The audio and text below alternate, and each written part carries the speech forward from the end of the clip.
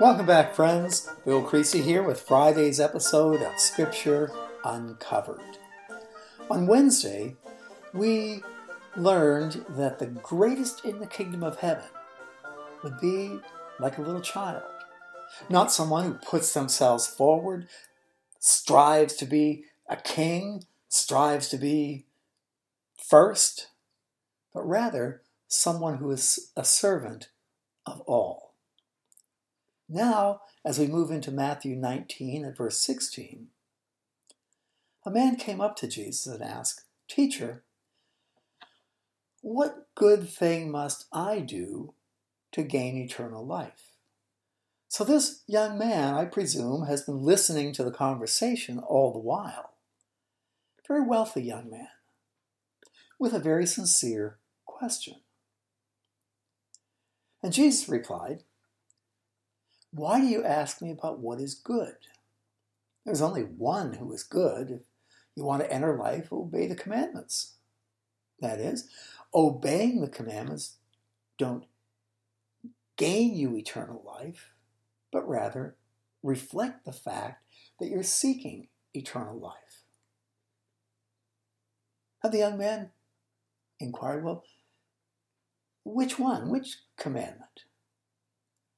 And Jesus replied, going back to the 10 Commandments, "Do not murder, do not commit adultery, do not steal, do not give false testimony, honor your father and mother, and love your neighbor as yourself." And this young man, a very sincere young man, a very honest young man, said, "All these I have kept, but what do I still lack? I've done all of these things all my life, but I feel an empty, gaping space in my heart that nothing has been able to fill. I feel a need for God, a need for eternity with Him. I've done all these things. Now I have to say, which of you listening to me today can say, I have kept these commandments? Do not murder, do not commit adultery, do not steal, do not give false testimony, honor your father and mother, love your neighbor as yourself." Can any of us say that? I remember teaching Exodus in class and coming to the 10 Commandments in chapter 20 and going through them and saying, can any of us say we've kept all these commandments? No, I don't think so. And I thought, well, have I broken all these commandments?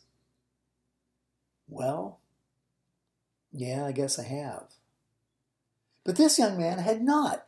This was a good young man. Do not murder, do not commit adultery, do not steal, do not give false testimony, honor your father and mother, love your neighbor as yourself. And he said, looking into the eyes of the Lord Jesus Christ, all of these I have kept, but I'm still empty. And Jesus answered, if you want to be perfect, go, sell your possessions, give to the poor, and you'll have treasure in heaven.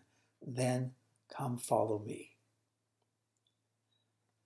What did this young man lack? Notice, all the commandments he followed were social commandments having to do with others. Do not murder, do not commit adultery, steal, give false testimony, honor your father and mother, love your neighbor. All had to do with others.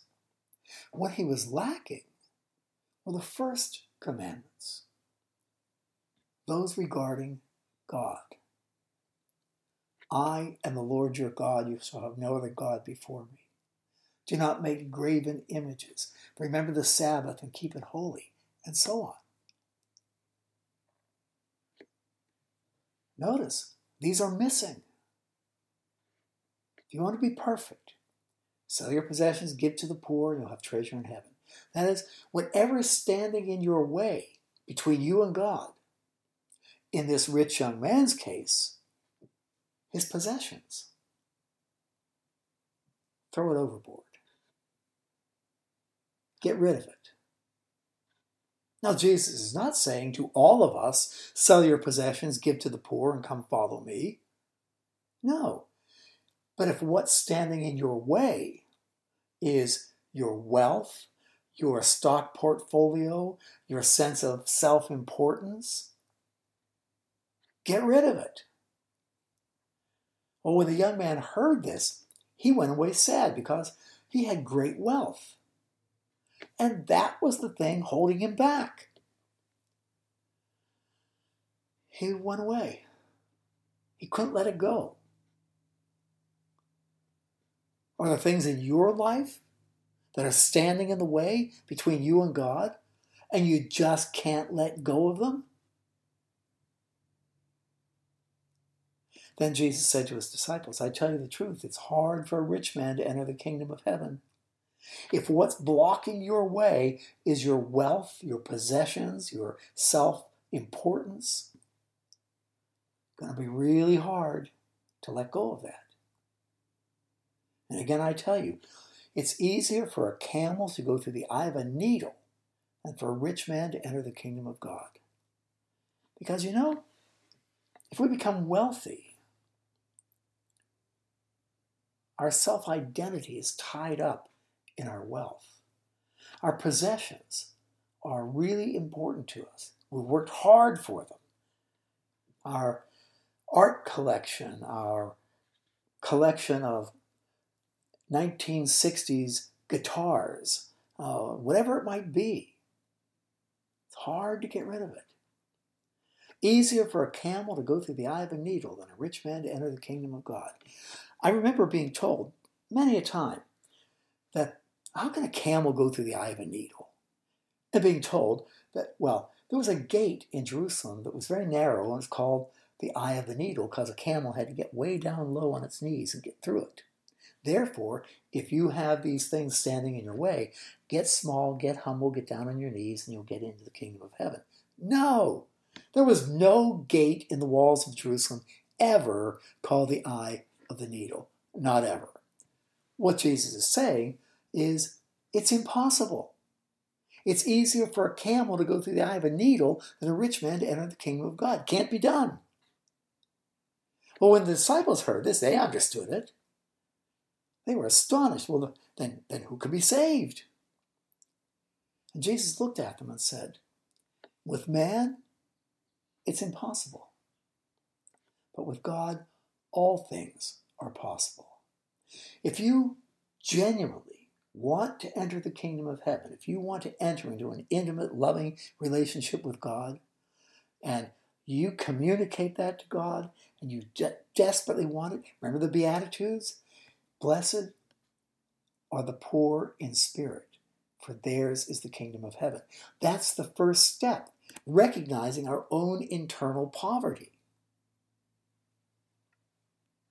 Only God can do that, create that recognition, that reality.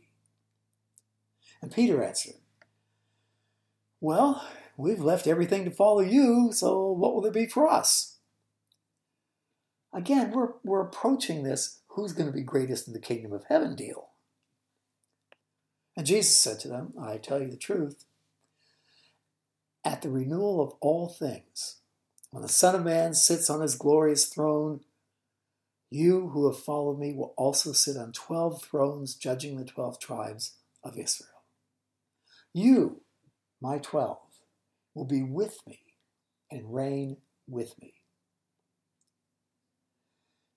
Everyone who has left houses or brothers or sisters or father or mother or children or fields for my sake will receive 100 times as much and will inherit eternal life.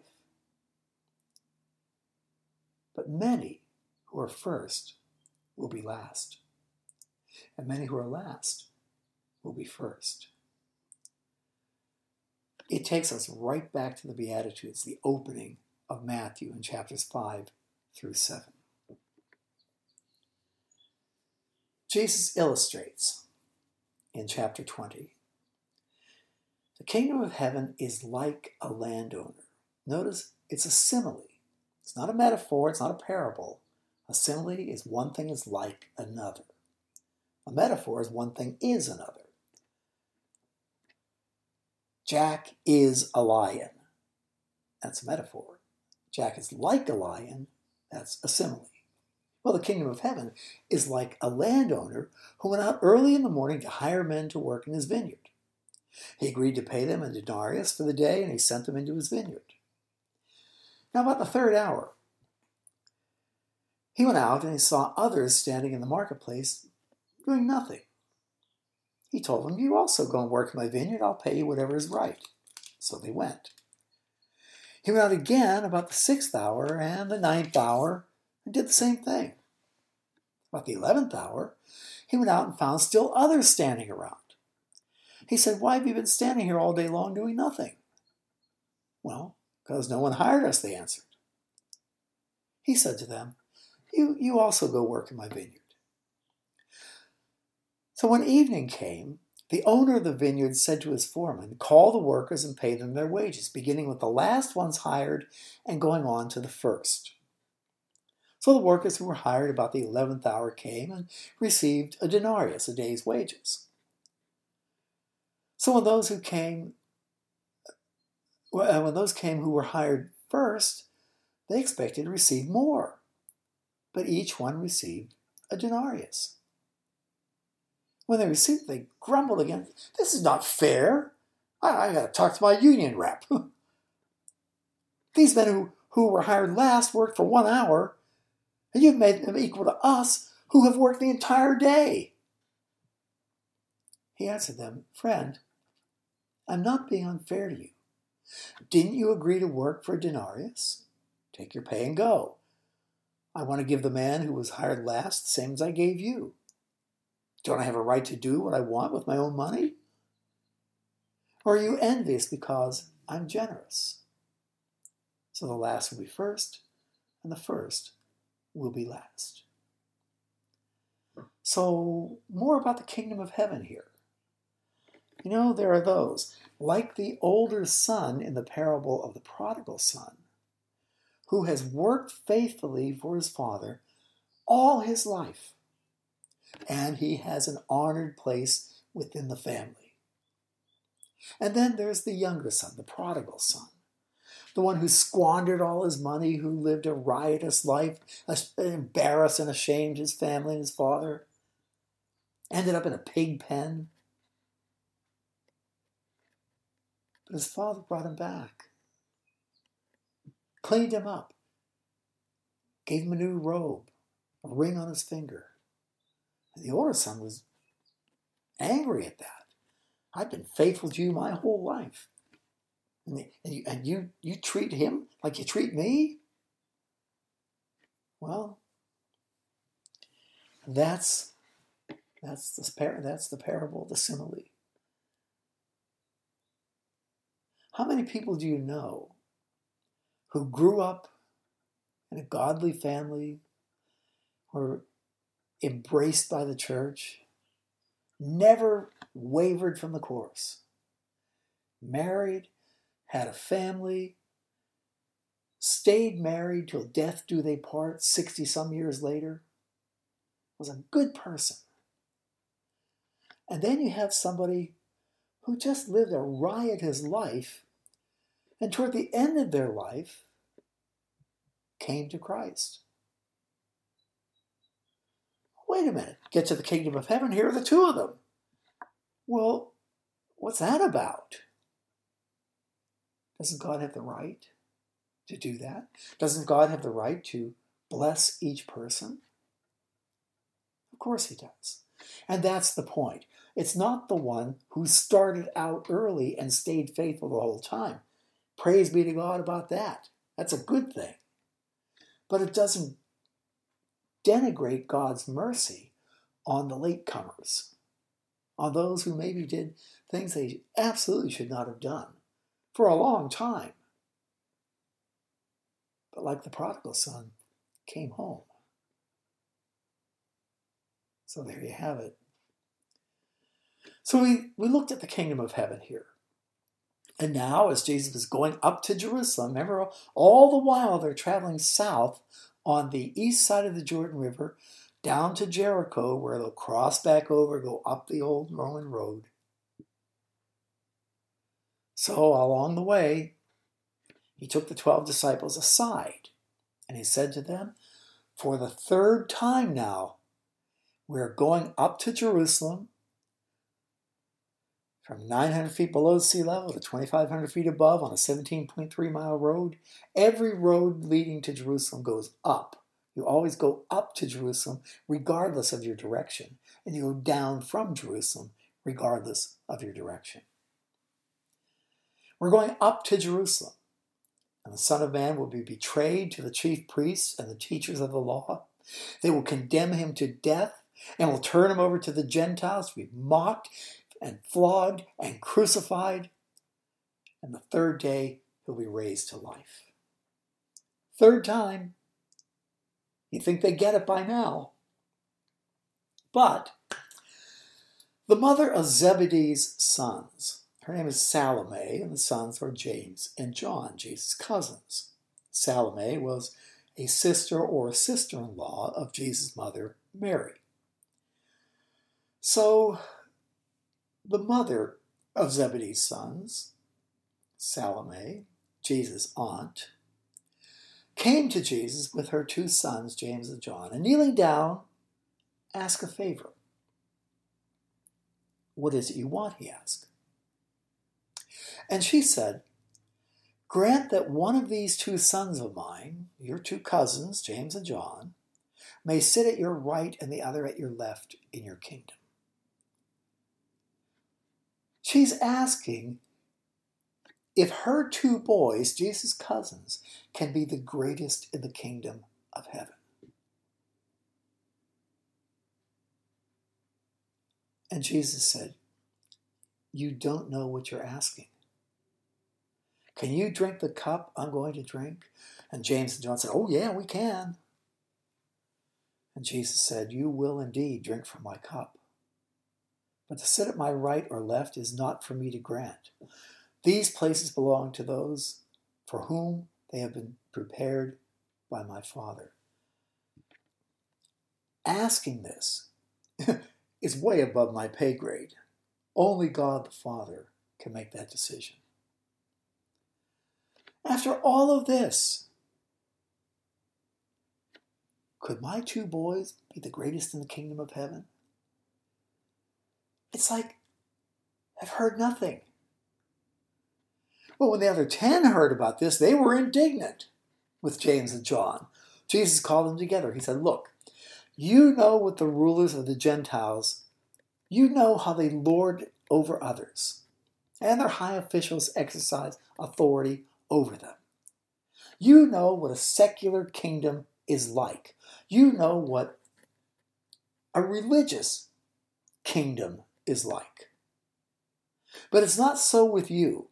Instead, whoever wants to become great among you must be your servant, and whoever wants to be first must be your slave, just as I, the Son of Man, did not come to be served, but to serve and give my life as a ransom for many." I'm the model you should follow, not social climbers.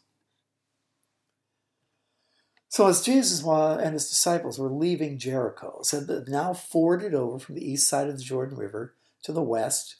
Jericho is a 15-minute walk from the river. A large crowd followed. And two blind men were sitting by the roadside, and when they heard Jesus was going by, they said, "Lord, Son of David, have mercy on us." And the crowd rebuked them and told them to be quiet. They shouted all the louder, "Lord, Son of David, have mercy on us." Jesus stopped and called them. "What do you want me to do for you?" "Lord, we want to see." Jesus had compassion on them and touched their eyes, and immediately they received their sight and followed him. Now, these two blind men at Jericho are certainly emblematic of the blindness of everybody we've encountered after the Transfiguration. Coming down off the mountain, witnessing what Peter, James, and John saw. They want to be the greatest in the kingdom. After everything they saw, they are truly blind. James and John, their mother, asking, I want my boys to be the greatest. It's not coincidental that there were two blind men at Jericho, symbolically James and John, if you will. What do you want me to do for you? We want to see, because they have been as blind as bats up to this point.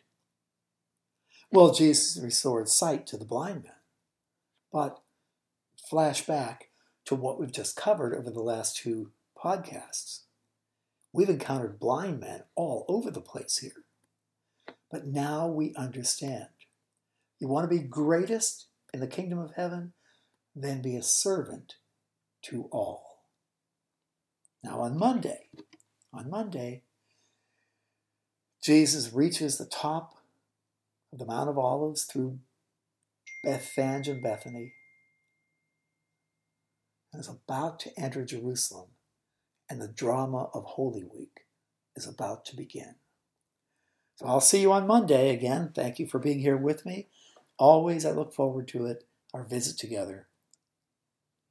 Please pray for me, pray for Logos Bible Study, and pray for one another, as I'll be praying for you. Okay, thank you guys. See you on Monday. Bye-bye now.